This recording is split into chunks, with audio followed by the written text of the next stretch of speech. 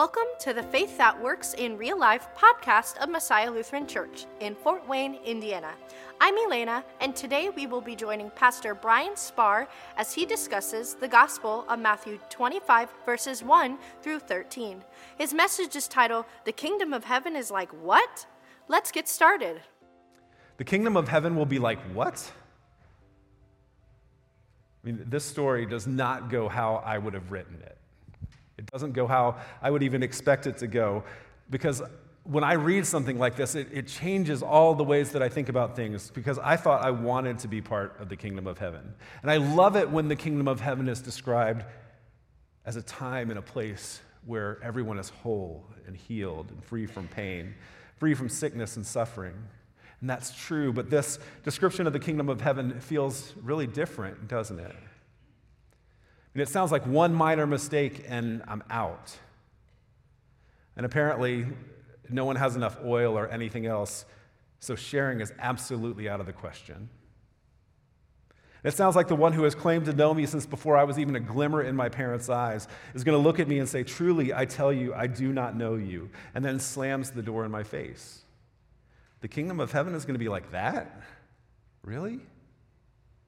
No, I don't know what to say.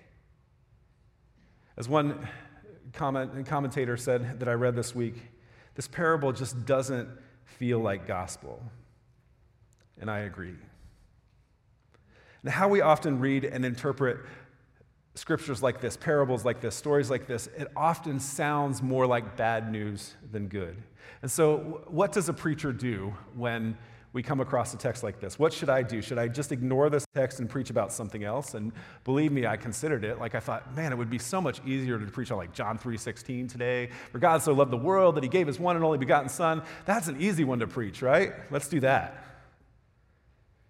Or should I soften or rewrite the ending? But that's actually the same as ignoring it, isn't it? Or should I just follow the lead of the Turner Burn preachers? Should I call everyone foolish, awful, terrible, no good, rotten sinners who better get your act together quickly? And that doesn't really sit right with me either, because I'm committed above everything else to proclaiming the good news of Jesus. So there must be good news in here, right? I mean, is this good news or is it bad? Have you ever watched a movie or read a book or watched a TV show where you're like all in with the story until the end? Like you invest all this time in the narrative, you get into the characters, you're following everything that's going on, and then it just ends differently than you would have written it. It ends differently than you would have expected it to. Like I remember the TV show Lost. Did anybody watch the TV show Lost? I loved that show, and I am the one person on the planet that liked the ending, too. But, I'm looking at your expression, and you were angry as soon as I mentioned it, because, 6 years of Lost, and nobody liked the ending. There were so many holes, there were so many questions, there were so many things that were unanswered, and people loved this show. They were obsessed with it. And then it got to the end, and it was like, what happened? How I Met Your Mother was another one. They went through all these seasons. I think there was 9 seasons of how this guy met the mother of his kids, and then he wound up with somebody else. I mean, spoiler alert, it's been out for a while. I apologize. You've had time to see it. But I remember there was a movie that I saw that always stands out to me, the experience of going to see it. Did anybody ever see the movie Signs? Yeah, so it was like this kind of creepy movie. It was M. Night Shyamalan, the same guy that did The Sixth Sense, and it was a movie that had aliens and crop circles and apocalyptic threats, but it really wasn't about any of those things. It was actually a story about grief. It was about a dad who struggled to sustain his faith, his family, his work, and his relationships, all while carrying the burden of the traumatic death of his wife in a car accident. And when we went and saw that movie, Michelle and I, after the movie, we were like, the movie was so good. And we were just talking back and forth about how it was just so masterfully created. There was this mystery behind it. You didn't ever really see the bad guys, and it just left everything to your imagination. It was creepy, and it was wonderful, and the story was really poignant and everything else. And one of the people that came with us to see the movie, as we're talking about it, was like, that was the worst movie I've ever seen in my life. We're like, what are you talking about? That was like one of the best movies we've seen in a long time. And he was like, there was no space battle. We never saw the aliens. We never got to see like all this stuff. And he was like describing it. And we were like, you completely missed the whole point of everything. Because it wasn't about any of those things. It left all that to our imagination. And it was this deep story about grief and relationships. And I wonder if this parable doesn't sound like gospel, if it doesn't sound like good news, because I am focused more on what it's not than about what it is. Because when I first read this parable, I notice many of the same things that we all do. There are 10 bridesmaids, and 5 are foolish, and 5 are wise. And the natural question for me to ask when I read something like that is, well, which one am I? Am I wise or am I foolish? Because I don't want to be foolish. And so I start asking questions of the text, like what distinguishes the foolish from the wise? And I look at it and I say, like, oh, the wise bridesmaids, they brought extra oil, and the foolish ones did not. That's the difference. So to be wise, and here's your practical application, to be wise, I have to be over-prepared, right? That's it. I just have to consider anything and everything that could happen, and I have to make a plan, and that way I have nothing to worry about if something goes wrong. So I should be safe then, because I'm usually prepared, except for when I'm not. And I usually bring extra, except when I don't. And I'm smart. Like some people, especially my kids, call me wise. And every time I walk into the room, they're like, oh, dear Father, bestow upon us your wisdom from your wealth of experience. Please share with us so that we might learn. Yeah, I'm smart and I'm wise, except when I'm ignorant and foolish. Or maybe I'm not foolish or wise because I had the foresight to bring enough oil, because after all, how could I know everything that's going to happen? How could I know that the bridegroom is going to be late? I mean, think about this, like, who shows up late for their own wedding? Did he forget the time? Did he get busy doing something else? I mean, what was so important that he couldn't arrive when he was supposed to? Like, it doesn't really sound fair, does it? Like, if I have to be prepared enough to bring extra oil, shouldn't the bridegroom, the one who knows all these things, shouldn't the bridegroom have to be prepared enough to consider things like traffic jams and construction and sandstorms and thieves on the road or bad weather or whatever it is that causes the delay? That would only be fair, right? So maybe that's not it either. But if I keep looking, like, oh, okay, I see it. At the end of the parable, it says, keep awake. So to be wise, to be one of the wise bridesmaids, I have to never sleep. Except in the parable, at one point, Jesus says that they were all asleep, both the wise and the foolish. It's confusing. Like, am I foolish or am I wise? Maybe I'm both. Maybe I'm foolish and wise all at once. But then that leads to further questions, because if that's true, and trust me, it is, like sometimes I am a fool, other times I'm wise. A lot of the time it's at the same time. Will the door to the banquet be open or closed to me? Will the bridegroom recognize me, or will I be a stranger? I mean, do you see why it would have been so much easier to preach about John 3:16?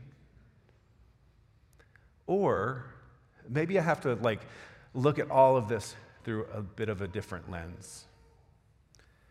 Maybe the way that I look at this misses the point of everything altogether. Because maybe, just maybe, I am not the primary character in this story.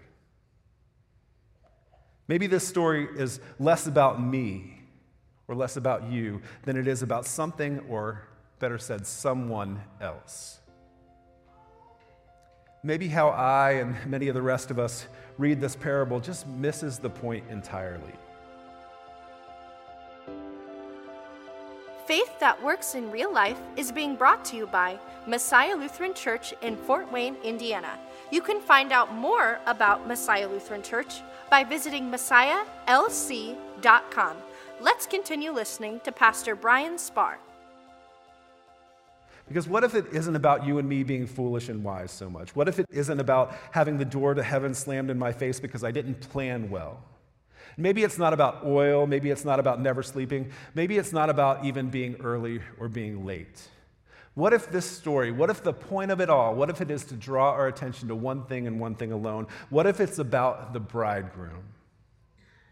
What if it is about the bridegroom who has come and coming? It is coming. And what if it's about the bridegroom who is the key to entry into the wedding banquet? I mean, we certainly have a role in the story, but we are not the central figure. That role is and always will be reserved for one person and one person alone. Let's make no mistake about who that is. That is Jesus. But oh, how good I am about making it about something else. Oh, how good I am about making it about me. And maybe you are too. Maybe you, like me, are foolish and wise, alert and asleep. And I think that leads us to the instructive part of this that comes at the end of the parable. That also comes at the end of several other parables that are told in Matthew's gospel. These two words, keep awake. And if we dig into the language here, another way to say those words, to say keep awake, is stay vigilant. And that's different from never resting or never sleeping. To stay vigilant means to keep a careful watch for danger or difficulties. And there are plenty of dangers and difficulties out there. There are plenty of things for us to watch for. And maybe staying vigilant isn't something that we can or should do independently or on our own. Maybe to be wise is to stick together and to actually share the watch. Because if we're honest, the threat is far too much for any of us alone. And I'm not trying to rewrite this parable. I'm not trying to soften the ending at all. But I have to wonder if even if there wasn't enough oil to sustain all 10 lamps, wouldn't 5 lamps have been enough? I mean, if they stuck together, if they shared the watch, maybe even 1 lamp at a time would have been enough if they stayed with one another. And wouldn't it have been wiser to share the oil and use 1 lamp at a time so they would leave no one in the dark? I mean, have you ever seen how much even the tiniest flame can break through the darkest darkness? I've been caving a few times in my life and gone to places in those experiences where the sun does not penetrate the earth. There is no light that comes from the outside. And when you go caving, you wear a little helmet, and there's this little carbide light. It's so tiny. It's barely a match flame, not even quite a match flame that you wear on your helmet, and that's what you have to see. And it's amazing in these places where the sun doesn't reach, the little light of that flame breaks through the darkness enough that you can find your way. It's amazing how much even the smallest light can break through the darkness, because there is no darkness that is so dark that the light can't overcome it. And friends, in my life, I have been in so many places that are dark, where everything seems lost. In my time as a hospital chaplain, I stepped into room after room after room where the dark seemed to have won the day. I've been in dark places literally and figuratively. And it doesn't matter where I've been, the one thing that always remains true, and was always true in those spaces, was that there was light that was present. The light of Christ was present. And when we noticed and started to pay attention to that light, it broke through whatever darkness we were experiencing. Because there is no place where the darkness can overcome the light. But sometimes, without someone directing attention to it, without someone noticing it and proclaiming its presence, we can miss it. And in the darkness, we do all kinds of things. In the darkness, we can easily wander off foolishly. It's easy to wander off on a fool's errand, like unnecessarily getting oil for your lamp, and then end up missing the bridegroom's arrival. And so the call for us is to stay awake, to stay vigilant, and to stay together. And no one then will be left on the outside looking in, because the bridegroom, Jesus, opens the door for us all. And so what might staying vigilant look like? There's lots of things that we can do to stay engaged in this way. But one practice that I think we can all do even just this week as we leave here today, I would encourage you to look up and look around. We spend so much of our lives looking down, whether that's at our phones, whether it's just staring at our feet, trying not to make eye contact with people as we walk around, whether it's reading a newspaper or a magazine, whatever it is. I mean, we don't have to be all extroverts. I'm an introvert. But we spend so much of our lives looking down. And there are so many things that are going on around us. And so one of the ways that we can stay vigilant, that we can keep awake, is to look up. To look up and look around and just reflect for a moment and say, what do I see? And as I look around, what do I see that I'm thankful for? It's a beautiful world out there. It's so interesting, talking to people as they come in, and my thoughts are the same, but it's getting cold out, and so, hey, how are you doing? It's cold. Our first instinct is to talk about how bad everything is. And so often it's well, the sun is shining beautifully out there today. And yes, it's cold. I'm from Florida, man. I hate this time of year. But it's also when I look up, there's beauty to be seen. There's love to be found. And sometimes when I look up and I look around, there are things that I notice that are broken in this world. So maybe as we look up and we see what we're thankful for, we'll also notice the things that are broken. And sometimes seeing that brokenness leads us to even greater thanks, to say, I'm so thankful that that's not my struggle. But hopefully it also leads us to a place where we see what's broken in this world and we can say, I wonder if I can join with God in making that whole and healed. It's a way that we can stay vigilant, to keep watch, and to remind ourselves that we're in this together. What's broken and in need of loving care? And as we look up and as we look around and we see what we're thankful for and we notice what's broken and we engage in that and we listen to the Spirit and the way that the Spirit leads us to maybe be part of the healing of that brokenness, then what would it be like to not take on the burden of that just by ourselves, but to actually share that with people around us? We have 10,000 ways that we can communicate with one another these days. And so it would be so easy for us to share with someone what we're thankful for, to share what we see, and to share what we're hearing the Spirit of God leading us towards. And just to make that a regular practice so that we're all awake and aware, preparing ourselves for the coming of Christ, reassured again and again that Jesus loves us, reassured again and again that we're not alone, reassured again and again that none of us will fall short, but that all of us have enough, because God is a God of abundance, not a God of scarcity.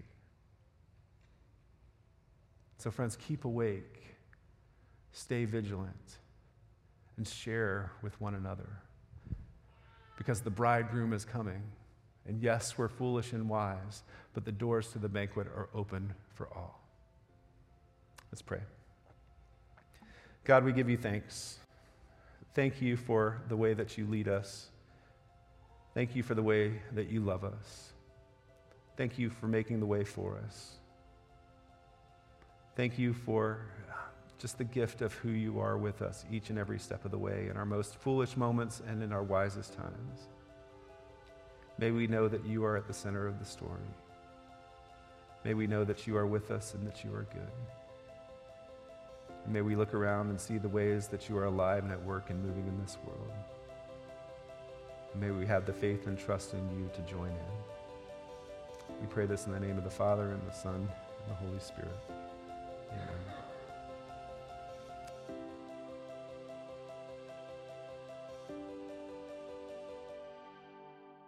I'm Elena, and that brings us to the end of this episode.